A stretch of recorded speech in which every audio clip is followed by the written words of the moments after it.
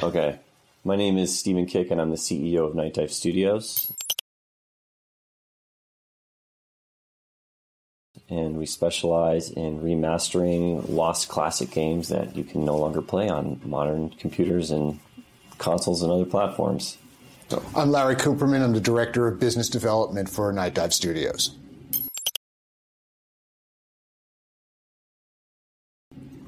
Larry, so tell us about how you got into this company. My career in games, I've been in the games industry for 22 years now. Started off working at Stardock. Had a brief time over at GameStop as their head of digital publishing during the period between 2011 and 2013, and then after leaving GameStop, I really wanted to get back into a company that was creative, and I knew Night Dive Studios' reputation and reached out, contacted Steve Kick, and 10 years later, here we are. So tell us a little bit about this concept of remasters, because if you look even at the launch lineups of certain consoles, you see basically remasters as one of the launch titles, right? Yeah. And it seems like there's this huge interest in nostalgia, in the older games. And so why is this happening? And do you feel like the current generation of games just does not satisfy the consumer? Or do you feel like, there's just the consumer, it's a little bit grown up and they want to relive those experiences that they had, years ago?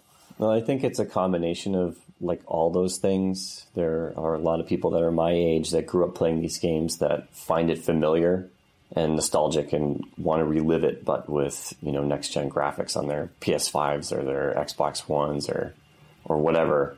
And on the business side of things, I think it's just a much easier business decision to do something that's known to have sold well as opposed to putting a lot of risk in an unknown IP, which typically will take a lot more money to familiarize your audience with. So it's an easy choice. So when we think about demand for these kind of titles, can you talk a little bit about who's buying those games, how much are they willing to pay, what are they getting out of it? Because it's you can go on GOG and probably download the older System Shock and just play with that. Where do they in fact, we published that. So yes, you absolutely can do that. I think that there are multiple portions of the demographic that we serve. Steve, who you interviewed before, played a lot of these games with his father. That was part of his kind of coming of age, and this was something that he and his dad did together. Well, I had the other side of that experience. I was playing some of these games with my son, who's a grown man now, and games like Turok, we played on PC, originally when it came out. So that was a shared experience that we had. Very early on, before my son was even in his teenage years, we were hooking up two computers. Pre-internet, so that we could play a LAN game of Doom. You would not have been able to tell me all those years ago that I'd be working for a company that would bring back Doom 64. So that was kind of cool. So we have a young, what I would consider a young demographic, probably mature demographic of people that remember playing those games from their childhood. We have an older demographic that played those games in many cases either as individuals or with their children. And then we have another demographic that's really positive for us, which is really young people who never got a chance to play the games in the first case. It's amazing how much I see on forums. I see posts from people that begin with saying, well, I've heard all about System Shock, but I never had a chance to play it before, so I'm really looking forward to this. Can you tell us a little bit about what do BD do for these kind of like product-oriented because you had this experience at GameSpot, and this is more like a platform, like a service thing, and this is like a different beast. Absolutely. So my job duties are I talk about being outward-facing. I work with a lot of our partners. So I manage those partner relationships. But because we're also a small company, I am very much hands-on with the development of our Kex engine games. Some of which are pretty well known. We've done development work for companies like Bethesda, Doom 64, and Quake. And we've also partnered with companies like NBC Universal, for whom we do the Turok series of games. So I manage those relationships, but I also will communicate back to our development teams and make sure that what we're doing aligns with what our partners' interests are at the same time. So what are the... When you talk about partners, what partners do you actually need if you want to ship a game today that is not online, that is not multiplayer, it's kind of like old school and has this big franchise behind it, but it's kind of like, not a fresh thing? Well, so first of all, you really need to have great relationships with our distribution partners. For us, that would include companies. Our oldest partner is GOG.com. They're certainly where the company started off, and we still work with them very closely. Steam, of course, Epic, but also Microsoft, Sony, Nintendo. Those are our major partners on the distribution side. And then, other than what I refer to as clients, we have also had a great relationship working with the team at Epic, the Unreal team over there. And let me just say that when we've had technical questions, when we've needed support for the Unreal Engine for a game like System Shock, Epic has always been a really good partner for us to work with. So talking about this, basically what stands behind this franchise, when we talk with big companies, they're saying basically having a fun project is kind of like a key to hiring great people. Mm-hmm. Basically, if you have if you're working on God of War, it's much easier to hire great senior talent than if you're doing something, completely original. And studios in California, they do leverage that, like to the fullest. What about you? Like you're having this incredible franchise that has been around for years, and there's like this incredible, fan base. How do you approach it? Does it help you hire new talent? Do you hunt for new guys at all? Like, how does that work? That's a really great question because, as you may know, Night Dive Studios has always been a remote studio, and we've been that way for 10 years. And when you talk to a AAA and they say, oh, we hire the best, it's not necessarily true. They can hire the best within the people that live within that studio. Whereas we can truly go all over the world and hire the best people because there's no requirement for them to pull up their roots and move. So that's a really big factor in how System Shock has turned out the way it is we have literally hired the best people, the most passionate people who love the game more than anyone else. And it's, the benefit of working with an IP like that is they've come to us in most cases, or we've been able to hire via word of mouth. If we hire an artist and they recommend somebody else, chances are they're going to be really good. So it's taken a lot of the stress out for us having to find and locate people. When you think about platforms and companies like Sony and many others, are they more like there's this idea of like four competitive forces that influence you, and the idea is that the consumer is basically your competitor, supplier is basically your competitor, everybody's trying to come and kill you. Like when you work with platforms, do they help more, especially like in these environments right now? Like when you talk with Sony, do they give you like a feature? Why is it important to have this relationship with them? So first of all, you're working in terms of development, right? You may need to reach out to Sony for questions on how to optimize a particular game for PlayStation. You might have a problem that you need to reach out to them, help get their help to resolve the technical side. Then the other side of it is once the game is complete, you're going to be working with that same partner, different people within that organization, but you're going to be working with that same partner on distribution and marketing side of it. So it's a funny relationship. You're working with them before the game is made, during the period where the game is in creation, and then working with a completely different group of people, but at the same organization once the game is complete and you're getting it out to the public.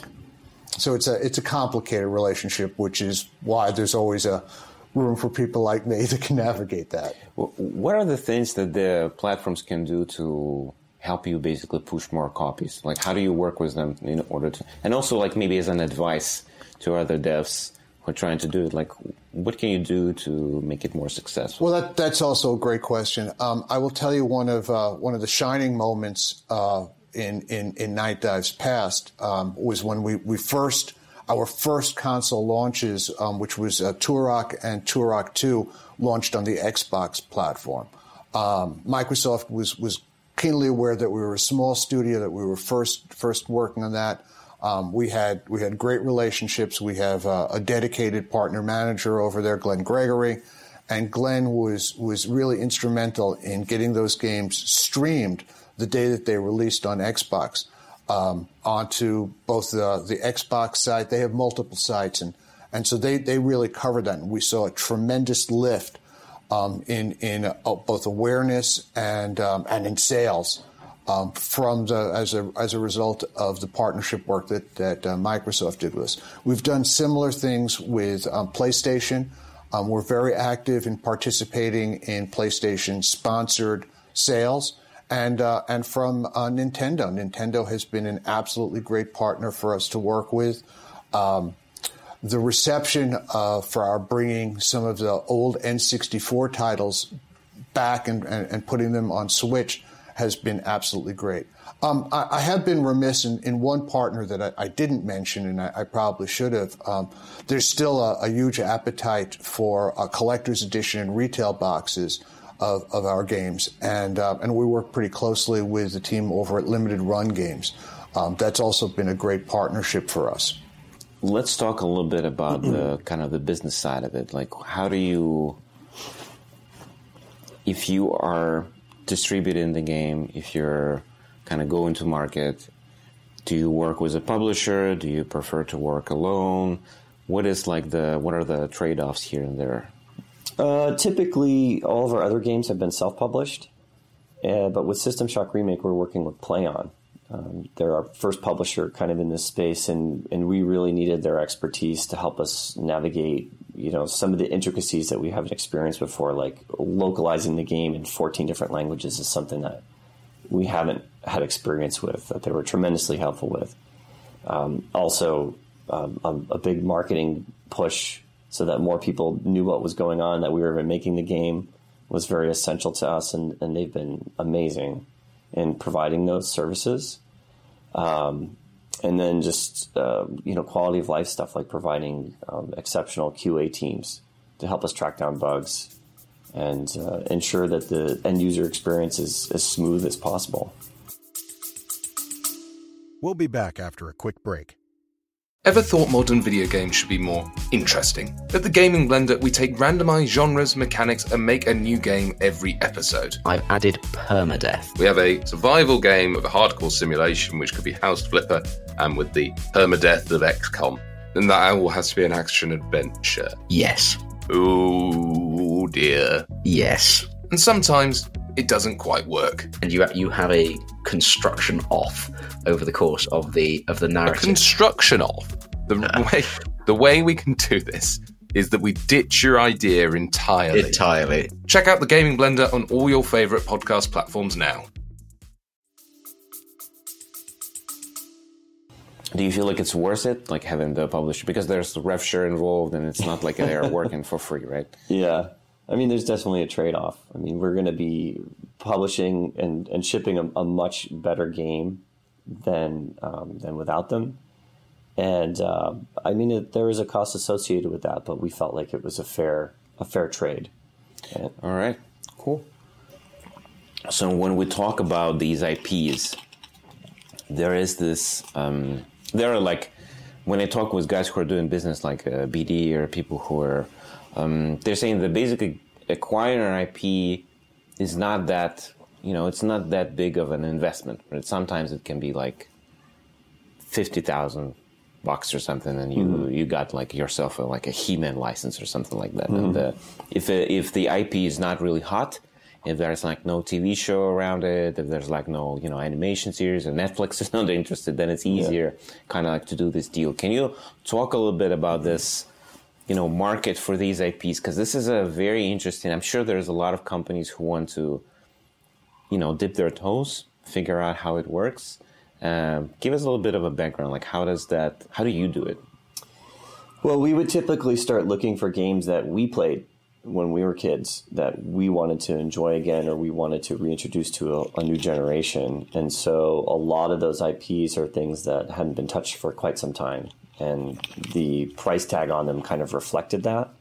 And so it was a lot easier for us to go in and say, hey, this is something that a lot of people used to love, and there's a lot of fandom still surrounding it, but you haven't done anything with it for a while. So if you entrust this with us, we can not only add value to it, but we can bring it back so that the community can kind of rally around it again, and we can rebuild that what do you fan think? base. What do you think this happens like when you have these you have this IP like System Shock, which is like if you go on any list anywhere in immersive sims, there are gonna be System Shock is either number one or number two. It's like there's no way around it. And at the same time, people are not doing anything about it, or they're trying to reinvent the wheel a lot of times, and a lot of times they fail because sometimes there's some kind of magic there that it's not repeatable. Right.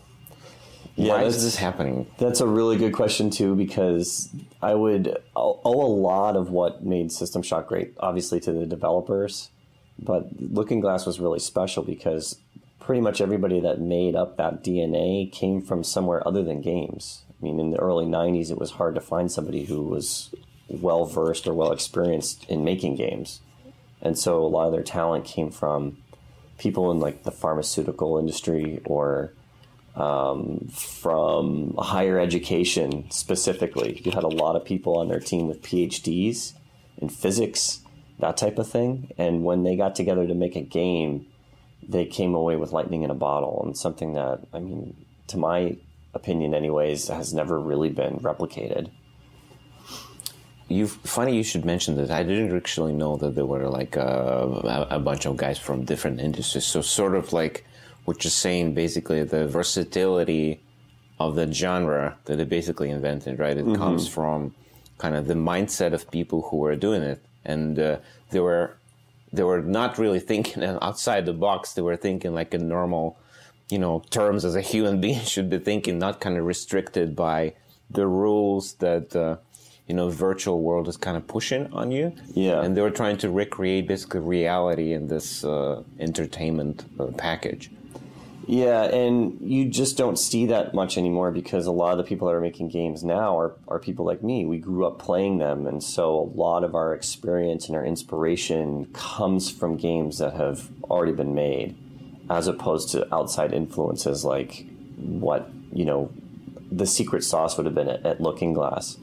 One of the things that we really found interesting about bringing on one of the original developers, Rob Waters, who was the artist back then, was that he spent his whole career working in games, but he doesn't really play them, and he doesn't really digest the same media that everybody else does. And so his artistic vision is, I guess for the lack of a better term, it's very pure.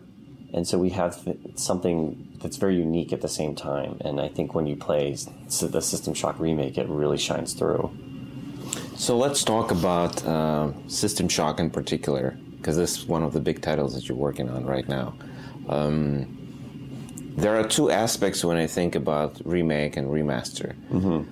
And I think this is in those words, right? So you think about remaster, it's basically like a facelift, like the better graphics, it supports modern systems.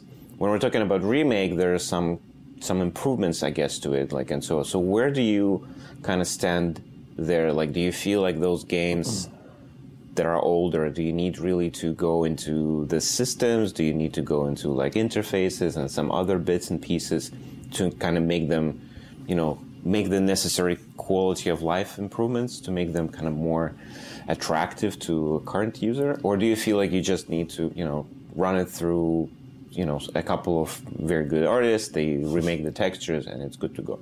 I think it really depends on the game. A lot of us have played games in the past where, the first time we played them, it was wonderful. It was state of the art. But we go back and we revisit it now, and yeah, it's a little buggy, it's a little janky, it doesn't play as smoothly as we all remember it. We run into frustrating game design issues. And I think that one of the things that we do specifically when we revisit these remasters is we go back and we evaluate all that and we make those changes just to smooth out the presentation and to take those bumps and those warts off so that you're left with something that feels more modern and smooth and probably more closer to how you remember it being than it actually being.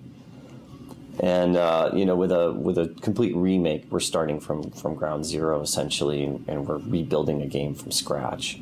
And so that leaves us with a lot more room to change and alter things while also hopefully keeping with the spirit of the original. You know what? When I think about System Shock in particular, my experience is kind of those drawbacks when you look at it now. And it's kind of like an old game, and it's, I wouldn't say buggy, but it has a certain level of how you play it, right? Yeah. It's janky. Yeah. When I look at it now, I feel like this was part of the experience. Basically, like this horror of you're like being compressed in this space, and you're. I was literally afraid to open the door and proceed the sound as well. It just kind of pushes like on your psyche, and you're just sitting there, afraid to move. Do you feel like you can replicate that? And maybe you probably do. Like, how do you replicate this and when you're doing the remake? Well, we want it to all be as close to the original as possible, but while giving the player, new things to experience and replicating again that atmosphere of horror and that tension was really important to us. And so we felt that the combination of the level design, the lighting and the sound was more important than restricting the player's ability to kind of move and interact with the environment. And that's one of the biggest things that people talk about in their inability to kind of enjoy the original, is that it's just hard to navigate. And that was by design originally, but it was also during a time where all the developers were just trying to figure out the best way to allow the player to interact with their worlds. And so no one kind of standard had been decided upon yet. And now with the 30 years of experience behind us, we're all familiar, like, the analog sticks are going to make you look up and down and move. And, if you deviate from that, it's going to upset people. And so there's a standard that we've applied with the remake that will enable people to still play essentially what's the original game, but just with more freedom. But hopefully we've maintained that crushing, oppressive kind of feeling of being alone on a space station full of dead people and monsters. Thanks for enjoying another episode of the 80 Level Roundtable podcast. Check out upcoming episodes on the 80 Level website at 80.lv. Join our career site at 80.lv/RFP. And share our podcast with friends and on your social networks.